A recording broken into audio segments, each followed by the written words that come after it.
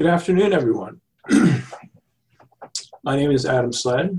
I am the Recovery Support Services Director at Unity Recovery, and I'm honored to be presenting with Brian Gorman and Melissa Ruggiero. I'd like to thank Brian and Melissa for asking me to present with them today, and for the Pennsylvania Legal Aid Network for hosting us as well.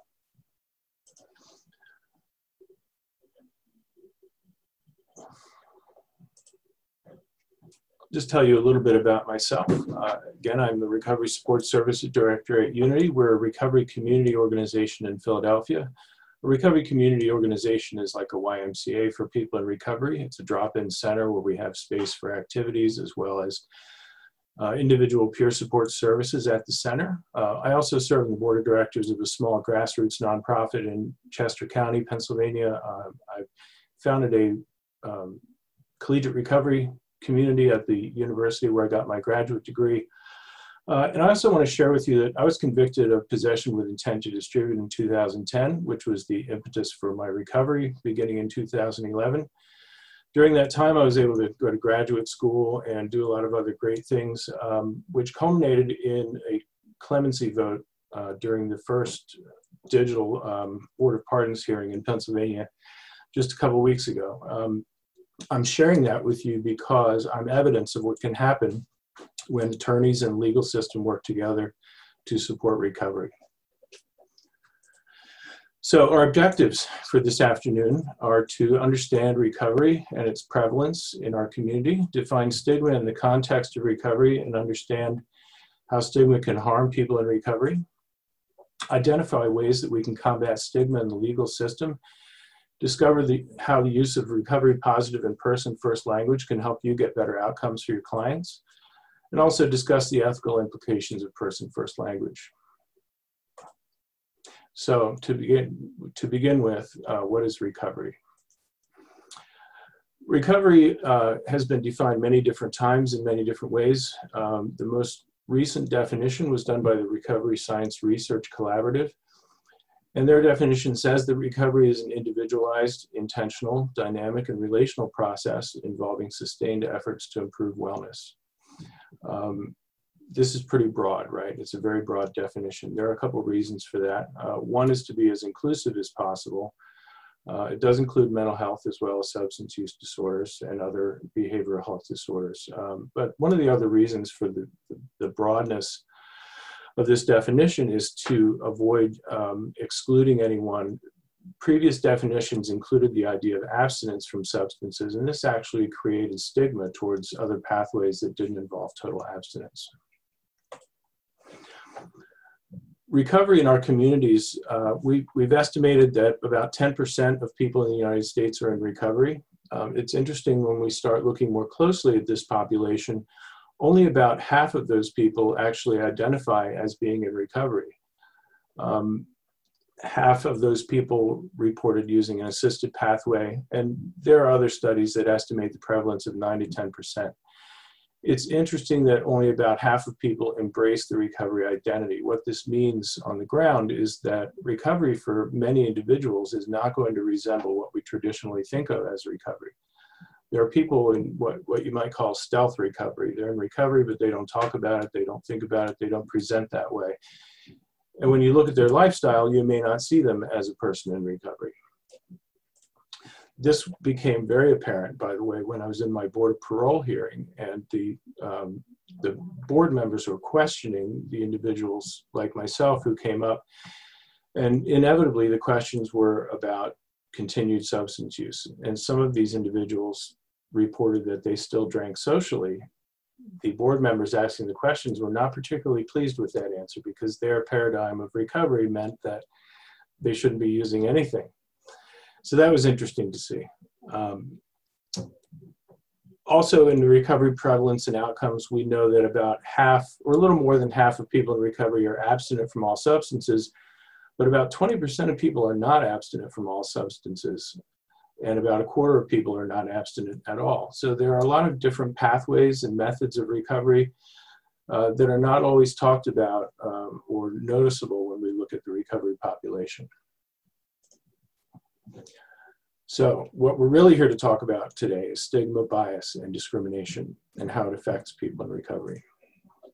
So what are stigma and discrimination? One of the handouts that I made available to you today, and I said to Melissa and Brian, you know, I'm outside of my wheelhouse here, but I tried to find an article about the concept of stigma in the legal system in your world. And stigma in that sense, if I understand it right, is something that's part of assigning blame or criminality in prosecution. I'm not going to talk too much about that because it's not my area of expertise, but I thought it was important to distinguish that from stigma in the recovery community, which, you know, is kind of similar, except that in the recovery community, our perspective on stigma is that it's kind of undeserved, right? Stigma, instead of being applied to an act that someone, or a behavior that someone has done that's wrong, substance use disorder is actually a medical disorder or behavioral health disorder. And we try to separate the person from the disorder. Now, this gets a little tricky, especially in the context of substance use disorders and legality, because many of the behaviors that accompany a substance use disorder are in fact illegal. So, and I think you're probably aware that the legal system has evolved in its treatment of these individuals and their behaviors. There's a difference between stigma and discrimination as well. Stigma is the idea that someone is different or bad or what have you because of a behavior, but discrimination is when it is carried into action. It's a condition, rule, or policy that disproportionately impacts only certain individuals. And we have examples of both, just stigma and discrimination against people in recovery. So what are some things that contribute to stigma? Usually we're talking about labels or words. There are many labels that we use for people using substances or people in recovery that contain a whole lot of stigma. Some of these are obvious, like dope fiend or junkie. Some of these, however, are not so obvious. And at least one of them that I'm going to talk about today used to be a clinical term and a diagnostic term, which adds to the confusion. But words like addict, alcoholic, relapse, these are words that we use in everyday conversation, and many people wouldn't realize that these words are actually quite stigmatized. Even the word addiction, I try to avoid using the word addiction and say substance use disorder instead. And then the stereotypes that accompany these words. This has been fueled by years of campaigns from the war on drugs. You remember the egg in the frying pan that used to be on television, as well as characterizations and portraits of people in recovery and people who use substances as criminals, people who are lost in self-indulgence or selfishness, or people who can't be trusted. So here are some concrete examples. Very often you'll see this in the press. There are headlines that use language kind of recklessly, focusing on problems. And of course, we know that in the press, if it bleeds, it leads. So you'll see sensationalist language used very often to attract people to headlines, and of course, in the online environment to get clicks. Discrimination is when this is put into code. So this is I'm sorry for the small screenshot, but it's a section of a code applying to insurance benefits, and it's an exclusion of people with substance use or chemical, what used to be called chemical dependency. We don't say that anymore either. There's that word abuse, by the way. Under DSM-4, which is the Diagnostic and Statistical Manual used to deliver behavioral health diagnoses, there used to be 3 tiers of addiction, which was use, abuse, and dependence. So abuse was a clinical term. Now in DSM-5, we characterize substance use disorder as mild, moderate, or severe. So the language has changed to avoid that stigma. Another example of stigma is a news report about Narcan parties. This was a myth. I can promise you that Narcan parties never happened, even though they said they did. The myth was that people would deliberately overdose and then use Narcan to revive each other. The stigma contained here actually is that people who use a lot of heroin deserve to die, and they're somehow cheating death by frivolously using Narcan to revive each other, which is a complete distortion of how Narcan is accurately used. And then discrimination. Here's an example that you may remember from the press a year or two ago. It was a couple who overdosed in their car with their child in the backseat. And unfortunately, all three of their faces were used in the news without being masked, as I have masked them here. And the question to ask oneself is, would we do this for two people who had a heart attack in their car or a diabetic coma in their car? Of course, we would not. So the labels that we use can result in internal and external bias. And I'm going to talk about the difference between implicit and explicit bias in just a couple of minutes. But we know that stigma is actually a barrier to people accessing treatment. It keeps people, in fact, there's a new study that just came out from the federal government, which showed exactly that. It's from SAMHSA. The number one reason that people didn't seek treatment was because of the stigma associated with it. We know that only about 1 in 10 people who need treatment actually access it. And that's one of the biggest reasons why. It also influences the opinion of the voting public and legislators who pass laws that affect things like insurance parity and things like that, that enable people in recovery or seeking recovery to access treatment. It also impacts the quality of the healthcare that's delivered. We have stories of people being turned away from emergency rooms after overdosing instead of being cared for, and things like that happening. So the research. The executive director of Unity is a gentleman named Robert Ashford, who did research on implicit and explicit bias related to recovery language. And here are the findings that they came up with. I'm just going to get all of these out here. So for the term substance abuse, abuse versus substance use disorder invoked greater explicit bias in treatment professionals and implicit bias in the general population. So implicit bias, if you're not aware, is subconscious or unconscious bias. And explicit bias is conscious bias or bias that you're aware of.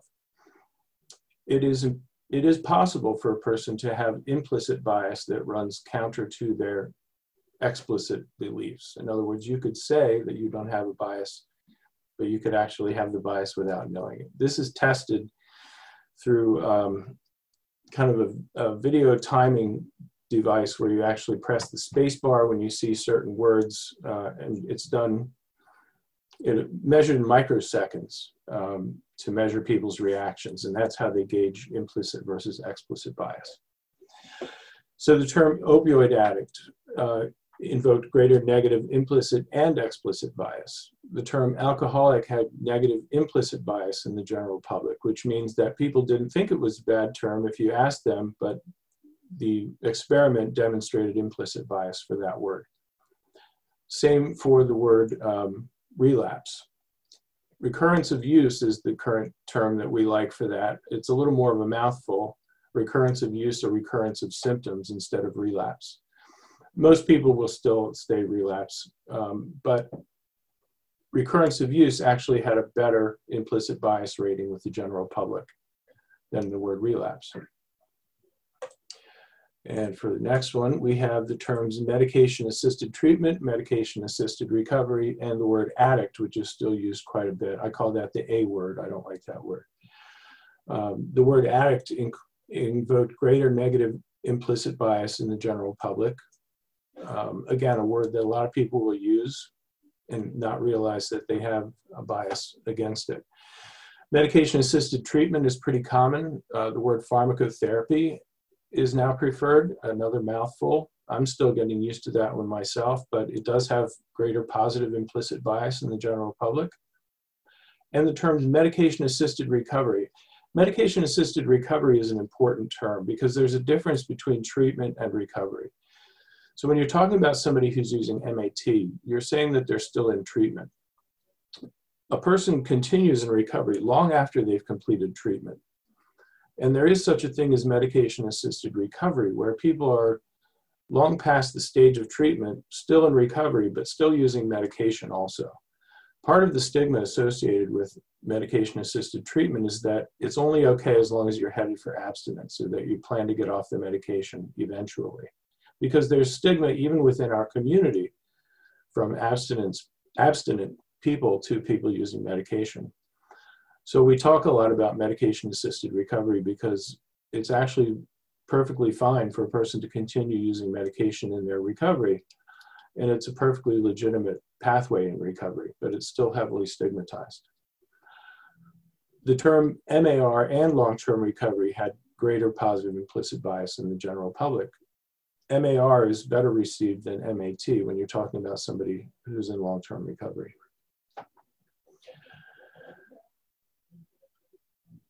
I cannot see the chat, so I don't know if there have been any questions. I'm going to pause here and ask, are there any questions up to this point? Okay, good, just making sure.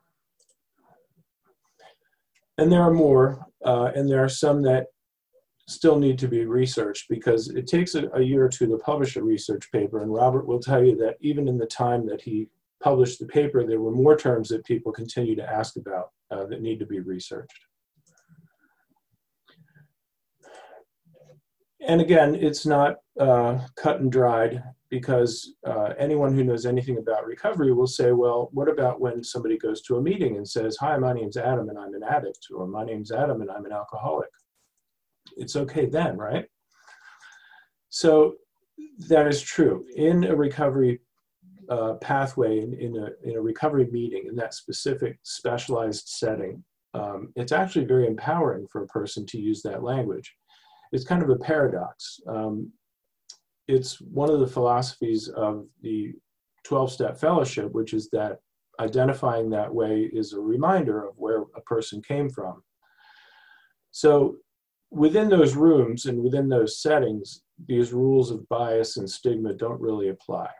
They're really most important in the general public, where people who are uninitiated to these concepts don't understand why it's okay to say addict or why it's actually a good thing to say addict sometimes. For most people, it's just very stigmatizing. So there is a right for people in recovery to self-identify and self-label, but this should be treated just like it is for people of color or people of other persuasions who may choose to use derogatory labels to describe themselves. It's okay for them, but it's not okay for us, right? So the same attitude can be applied here. So what does this mean?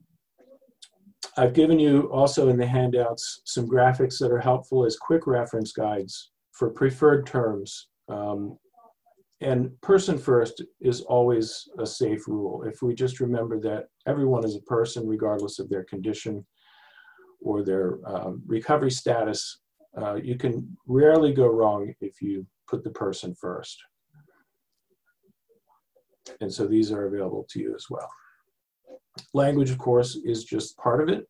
We also deal with a lot of imagery in the press. And it's very frustrating at times. I will see an article about recovery or an article about a recovery center, which should be positive and uplifting, and there's a picture of a needle right next to it for no reason except that it grabs people's attention. So imagery is another thing that we can be mindful of if we are in the position to be disseminating materials to the public or to a courtroom. Law enforcement also does this. It happens in social media. This can be just as stigmatizing as the language. So how does stigma manifest in the legal system? We have things like disproportionate sentencing, three strikes laws, crack versus cocaine sentencing enhancements, insurance parity laws. We actually had to pass laws to make the insurance companies pay for behavioral health disorders, which, by the way, are still not being enforced. Housing discrimination and legislation attached to that. And finally, even within the legal community, there is a nonprofit organization for attorneys seeking recovery, which serves among other things, to protect them from stigma as well, because just in that community, as in many other communities, the medical community and others, there's stigma attached to substance use and recovery. So at this point, I'm going to turn it over to my colleagues, Melissa and Brian, to take you through the rest of it. Thank you. Thank you, Adam. If you could go to the next slide, Adam.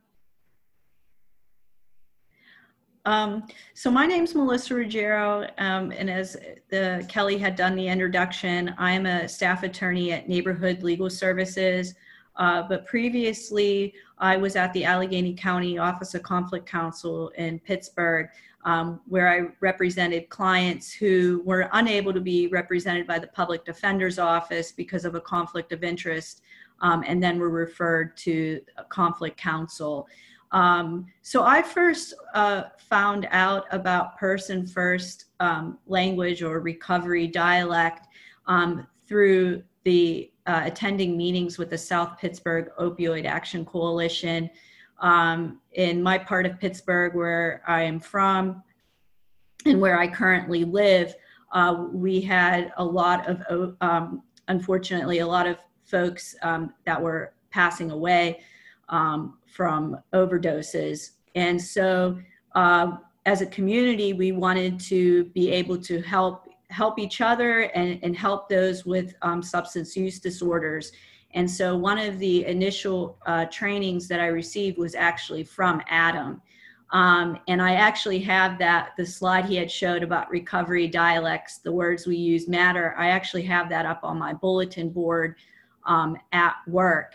And so moving on to Neighborhood Legal Services, I wanted to continue to learn about this language because I know, even though being on the civil side, and I've been at Neighborhood Legal Services since June, I have had clients who are applying for Social Security disability, who are persons with substance use disorder. And I wanted to be able to make sure that I wasn't doing anything to pass on that stigma to them. And wanted to learn more about it. And I thought it would be beneficial for others at my office and then throughout Pennsylvania, working on legal aid cases, to also learn about it. So I always try to find ways of, okay, you get this knowledge that Adam has just given us, which is wonderful, and the research that's out there I never knew of before, but what can we do every day? So what can we do to address stigma, bias, and discrimination? Adam, if you could go to the next slide. And so what can we do? And so again, here, using the language, using person with a substance use disorder, person with an opioid use disorder, person with an alcohol use disorder, recurrence of use, pharmacotherapy, or medication-assisted treatment, or person in recovery, rather than using that other language that I try very hard not to have in my vocabulary anymore. So changing the language of substance use and recovery begins with those it impacts. This is those in recovery, those that are actively using substances, family members, friends, scientists, media, and advocates. So not just even our clients that we're coming in contact, but I think everybody that we're coming in contact with, that could include family members and friends and colleagues, that we try to use this language. And also, I think, Adam, and Brian, we were discussing this, is, you know, I know that I sometimes use maybe the language I'm not supposed to, but is to be forgiving with ourselves and to at least try. But then also, that Adam had pointed out, is that this language is constantly changing, even in the substance use disorder field. So I think it's important to keep trying, but then also to be forgiving to yourselves that, you know, maybe sometimes you forget, or, and it's evolving, it's changing, this language. And so also, I think that's important is it starts with changing our own language, but also gently telling others when their language is perpetuating stigma and discrimination.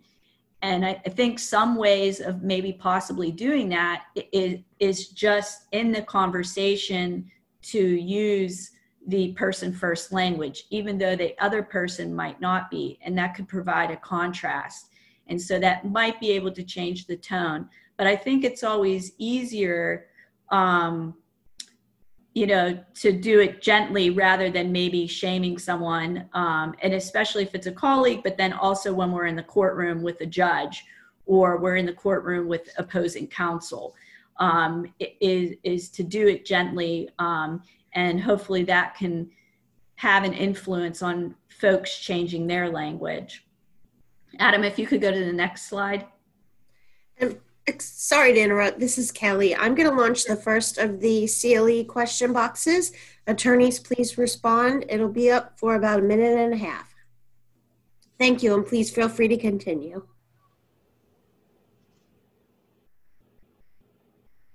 Okay, and so what can we do also, not just with that chart that was using that provided examples of the positive language that we could use, that person first language. But things that we could do is use that language in our motions, pleadings, you know, for Social Security, your memorandums to the administrative law judge. Also, when we are speaking to opposing counsel, I have a lot more experience because when I was doing criminal defense work, was talking to the district attorneys. But I think the same can be applied in civil matters, is that when you're trying to negotiate or trying to work something out with opposing counsel, is that we can use this language. I think you're sometimes trying, when you're negotiating, trying to maybe convince the other side, is using that positive language and telling your client's story. And I think you want to be as positive as possible. And I think using the person first language can really maybe try to help tell your client's story when you're trying to negotiate with the other side and trying to get your client's story across, their point of view. Additionally, when you're in court, to use this language before the judge, when you're presenting arguments, I think is another way to do that.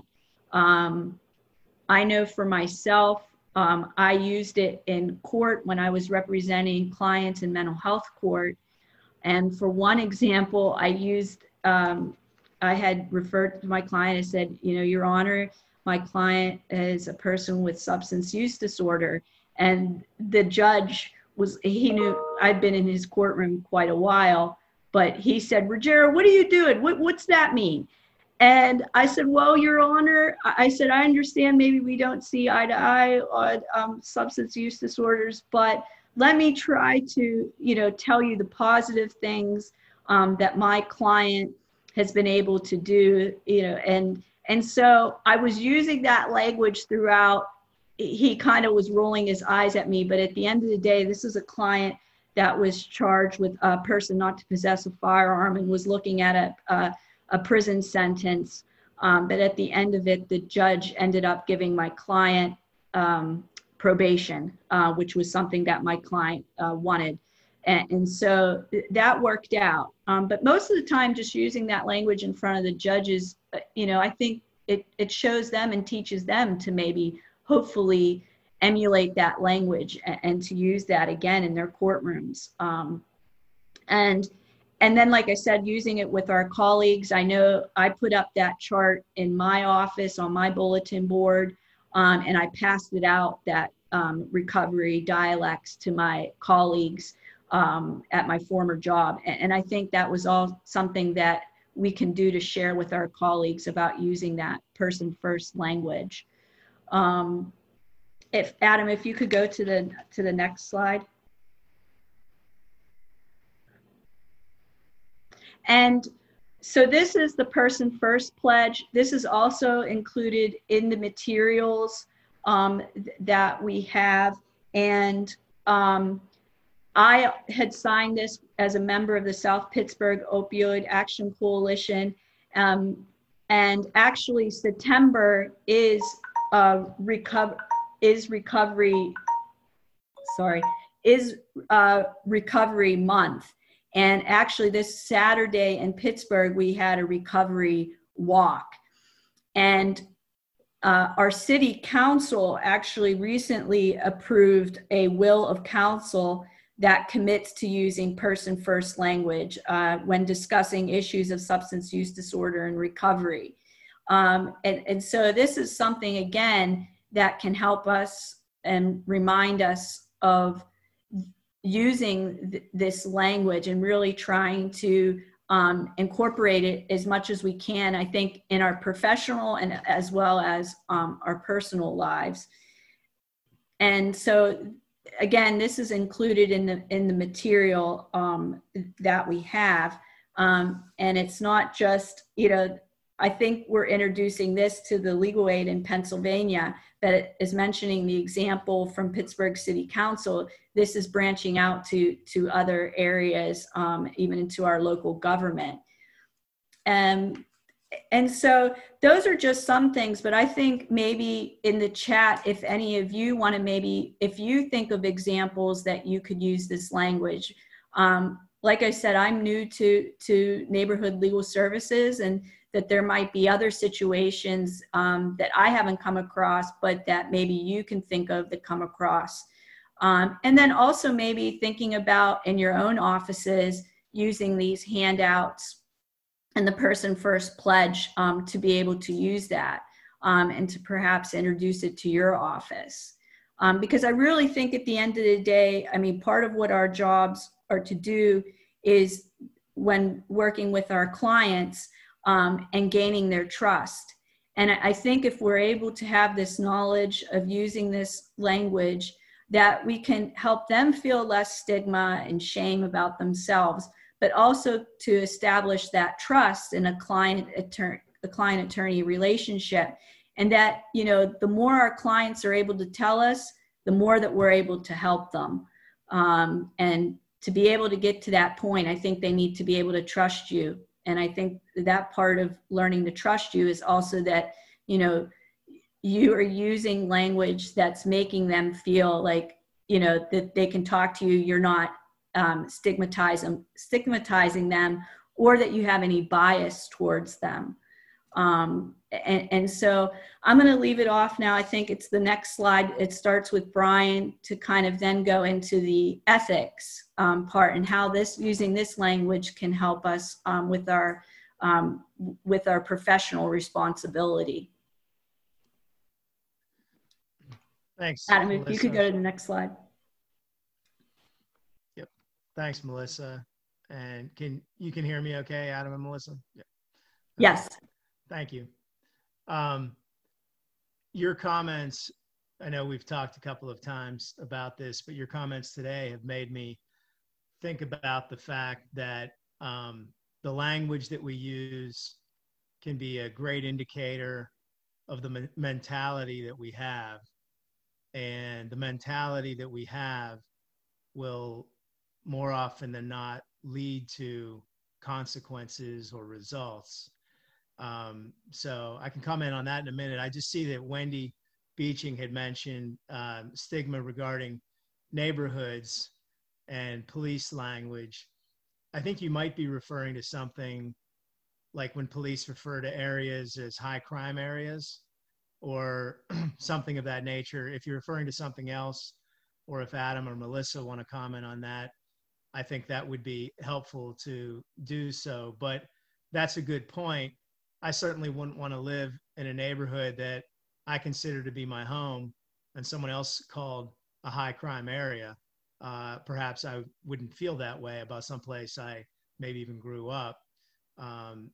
Maybe if you're referring to something else, I'd certainly welcome that. But to turn back to and I'll get into the rules here in a few moments, but important that we lay some groundwork. The language that we use, really the conversation we're having about appropriate language to use regarding substance use disorder and recovery isn't really a new conversation in the country with respect to using the appropriate type of language so that we can demonstrate the type of progress we need to make. I was thinking as you were talking that back in the 1960s, Cassius Clay turned his name to Muhammad Ali. And there were a lot of people who refused to call him Muhammad Ali. And I don't think they refused to call him Muhammad Ali because they knew him or, had some importance to the name Cassius Clay. There was something deeper there of their rejection of his new name. And that was an indicator as to how they viewed, in my view at least, how they viewed him, probably how they viewed a black man, and how they viewed someone who had become a Muslim. More recently, some things that we've dealt with, we still have language in our own statute for LSC programs that refers to undocumented immigrants as aliens. People call them illegal immigrants. We say undocumented immigrants or undocumented residents, not just because it's correct, but that its correctness is indicative of an appropriate attitude, mentality, and result that we think should be occurring. And there, of course, are many other examples, but I would analogize those sorts of situations to what Adam is talking about, also Melissa is talking about. I also should confess that I have been a violator for several years of this, and Adam had a very kind talking to me about that in preparation. When Melissa invited me to the presentation, I said, well, you should know who you're inviting. I'm somebody who unfortunately uses the word addiction more regularly than SUD. And I shared an article I had written that used the word addiction and not SUD. And even in the article commented on the fact that I use the word addiction. So I'm a recently reformed person here. And I have heard the word substance use disorder for not a long time, but longer than I have used it. And when I first heard the phrase substance use disorder or SUDs, I had heard it a few years back from a director of a local drug and alcohol program. And I think it was in a group meeting. And again, a confession, my initial reaction was, boy, that sounds a little too clinical and soft. I don't like where that's headed. I think it's going to be rejected by the public. So I had the wrong reaction initially. My knee-jerk reaction was wrong, but that's what it was. And as a matter of fact, just today, the Observer Reporter, which is the local newspaper in Washington and Greene counties, did a very nice article on a young man who is raising money for his mother's memory for those in recovery via a lemonade stand and just a jar at a local salon. And in its second sentence of the article, it says he's turned his grief into a mission to help others battling drug addiction. So it's a very well-intentioned and I'm sure well-received article, but it does use this language.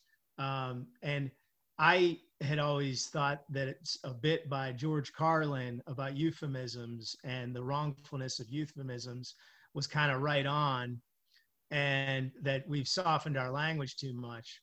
But really, what Adam has educated me about, as well as Melissa, is that it's not a softening of a language, it's being right. It's just getting things right. And that's really where I would turn to the rules of conduct. We are in a business that deals with facts and law. And in order to appropriately apply the law, we have to have the facts correct. And we should be dealing only in accuracy. as we can see in a national scale, we sometimes have, many times now, have difficulty agreeing upon what the underlying facts are, and everybody has their own facts they bring to the table, which spoils the entire process. So really, the bottom line about the rules of conduct and the ethical implications of this is that these are facts, and they are facts presented to us by experts that are rooted in study and in evidence.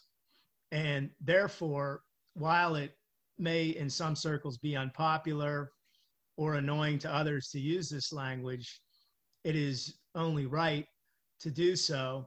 And they may feel better about the way they use their language, but they are not correct in doing so. So to turn to the rules of professional conduct, we have 2 pages here. On the first slide, it is some relevant rules of professional conduct related to attorneys. And the second one will be related to judges. Rule 3.1 deals with meritorious claims and contentions, and says that our duty is to use the legal procedure for the fullest benefit of the client's cause. The client's cause, if the client is someone in recovery, is to, number one, not allow their past use to be any more of a problem legally than it should be. And number two, to make sure that we are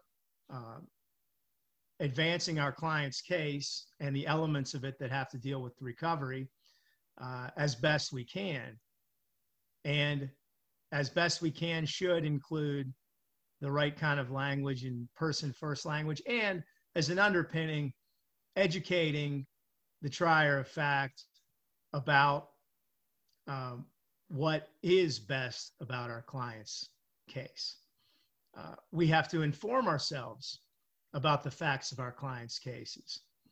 That means that we must understand not just their factual history, but any conditions of the client that are related to the case. And in this case, if a client is in recovery or even in active use, we should be educating ourselves about what that might mean, no different than we would if, say, a client had another medical condition that might be a problem as it relates to, say, sentencing in a criminal case. We want to advance those facts as accurately as possible to the trier of fact. I should take a step to the side here for a moment and mention that I understand, I think most attorneys or all attorneys here will recognize that rules of professional conduct and violations that kind of happen every day of our duties are often not prosecuted, so to speak, by the disciplinary board. So I'm not suggesting that we should all be practicing in fear that if we make the slightest misstep here, that we're going to be disciplined by the disciplinary board.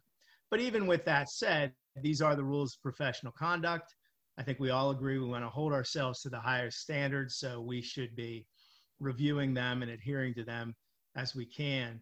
Rule 3.3, candor towards the tribunal, shall not knowingly make a false statement of material fact. So it would be a false statement of material fact to mislead the court about what our client's condition would be, or offer evidence known to be false. Now, of course, again, this isn't me presenting this as some sort of fear tactic we should impose upon ourselves. It could be used as a tool before the court where, you know, in a situation like Melissa, which many of us would find us in, having some judge, magistrate, or hearing officer who's rough around the edges and might question us about this sort of thing, we could simply respond that this is my duty to present this to you as experts tell me to. Truthfulness to others in Rule 4.1, I just want to note that we shall not make a knowingly false statement to a third person. So it's not just in court, it's in any representation for our clients in or out of court. So you can go to the next slide, Adam. As to the rules of judicial conduct, I guess I should preface it by saying I imagine that most attorneys here, if not all of you, aren't going to run and at the first offense of a judge aren't going to say, you just violated the rules of judicial conduct. You will soon find yourself before the Judicial Conduct Board. And by the way, I hope that you still find my client's way today before I leave. So I understand that we're dealing here sensitively with judges, of course. That said, there is the requirement that judges are not to be supposed to manifest, they're not supposed to manifest bias, and that includes bias based upon disability. Recovery is a disability. That is not subject to question. That is a recognized disability by the various legislation related to disability, and that is something that the judges are duty bound to recognize and to not manifest bias or prejudice against. In the comments, it's pretty strong language in the rules of judicial conduct when you take a look at them. If a judge shows bias, then it not only disrupts the fairness of the proceeding, but it brings the judiciary into disrepute.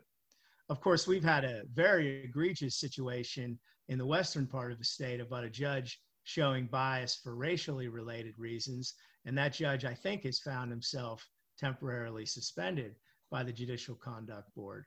I realize that that's not going to happen like that if somebody shows bias against someone with a disability like recovery. But I am just sharing that, reminding us that this is a rule of judicial conduct and judges must adhere to the rule. And then they give examples of bias, which can include demeaning nicknames, negative stereotyping, and attempted humor based on stereotyping. So I think if we do find ourselves with a judge, hearing officer, or magistrate who just completely thumbs their nose on it and we're feeling particularly bold, we could remind them of that language and their responsibility in their own rules. 2.5, competence. I'm mentioning that I think this has something to do not just with bias, but also judges competently handling their courtrooms. Judges do have a responsibility to have competence, to understand the material, or at least allow themselves to be properly educated about the material before them. And that is an applicable rule, I would suggest. One important caveat, though, under the comments. Now, this is a comment to a different section, 2.2, impartiality and fairness.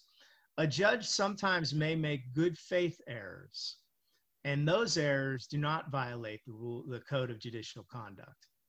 So if we were to have a judge who would refer to someone as an addict, or maybe even with stronger, more offensive language, if they do so in good faith, they're not committing an ethical violation. And that would bring me to the point that a lot of this does have to do with good faith versus bad faith. I hope that I've acted in good faith, but I have acted wrongfully about this at times in the past. So if I'm true to that good faith, I will adjust my language going forward and hope to lessen or eliminate any errors that I might make. And just as some closing comments, in terms of being educated, I don't think I'm going to tell Melissa or any other attorney here who's been in courtroom something they haven't heard or seen. Judges, like anyone else, have their own views, color, and ideas of the world.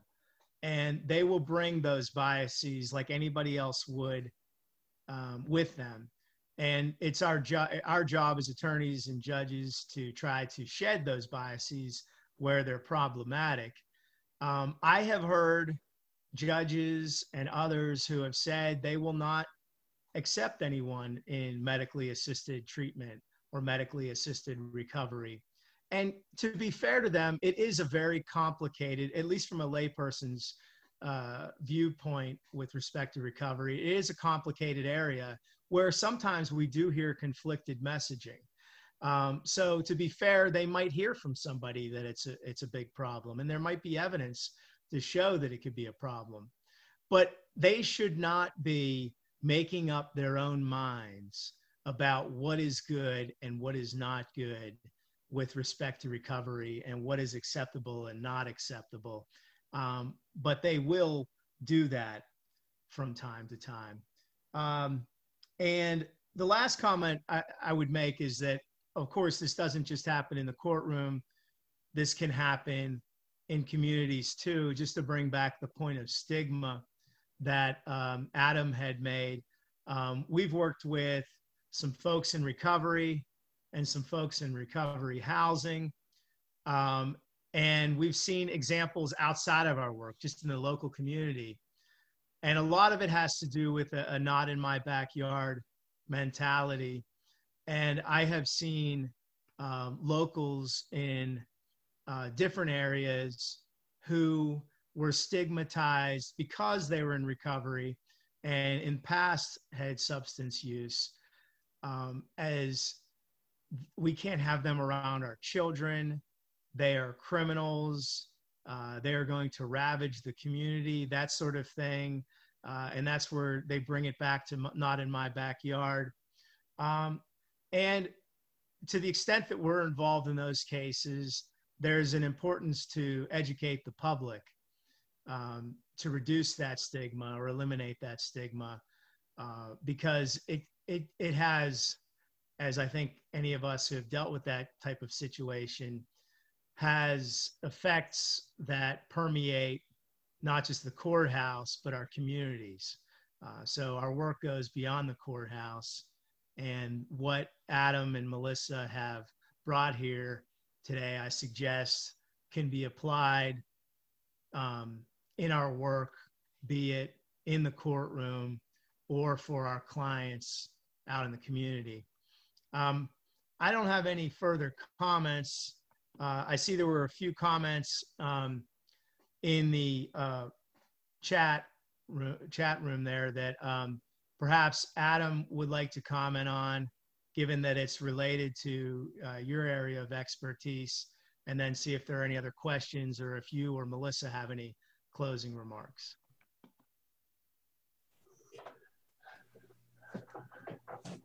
Thank you, Brian. I see, if I'm reading this correctly, some comments from Wendy about substance use disorder and court-ordered drug and alcohol evaluations and follow-through with treatment. I'm a product of court-mandated treatment. It is a controversial idea. I don't want to go too far down that rabbit hole, but for some people it's very beneficial. In my field, we talk about external versus internal motivation. The hope is that external motivation is converted to internal motivation. In the best of cases, that's what happens. Certainly not always the case, but I've seen it work. I think most of us probably understand the line there where, we don't want judges practicing medicine from the bench and actually dictating what kind of treatment a person should receive. That's the only thing I would say about that. Well, if you don't mind me following up, making a comment, Please. As someone who was formerly the public defender for drug court for about 7 years, I dealt with mandated recovery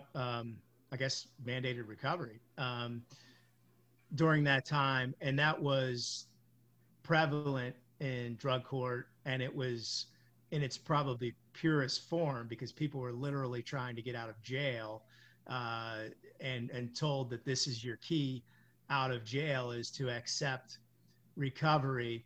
My experience with it is that a lot of people in mandated recovery, it can work for them.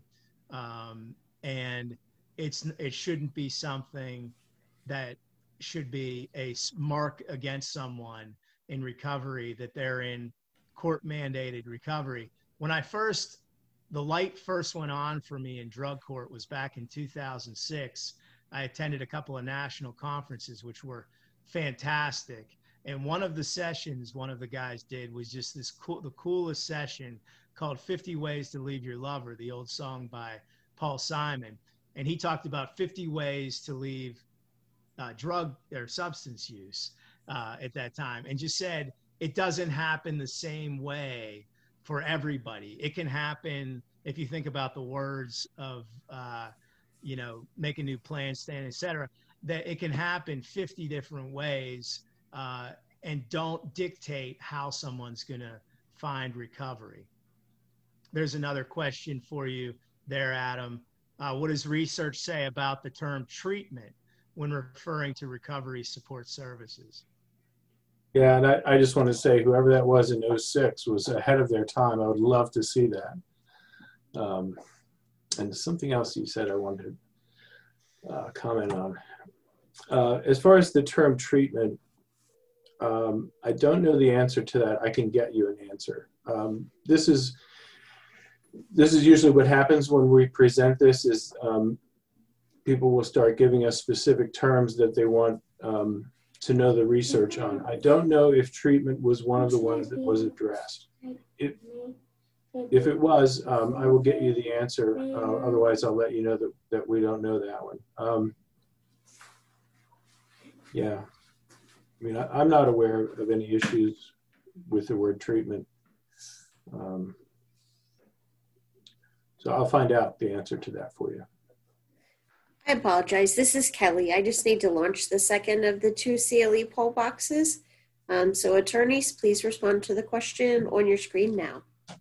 And I apologize. Please feel free to continue.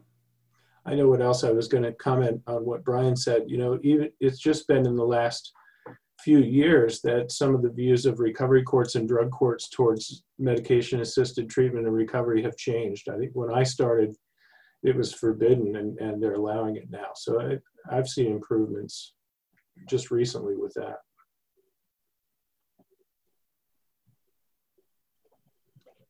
Well, my clock's showing 2:59. I don't have any further comments unless Adam or Melissa do, or there's questions. I don't have anything other to add than to thank everybody and to thank Adam and Brian. Very much glad that you were able to join me and to be able to provide your knowledge and expertise. I really appreciate it. And I hope everybody else was able to learn something to bring back to their offices, their communities, and to their clients. Okay, well, thanks everyone for being with us here today. Thanks to the presenters for the good dialogue and discussion, and everybody have a good rest of the day. Yeah, great. Thanks, everyone. Bye. Take care.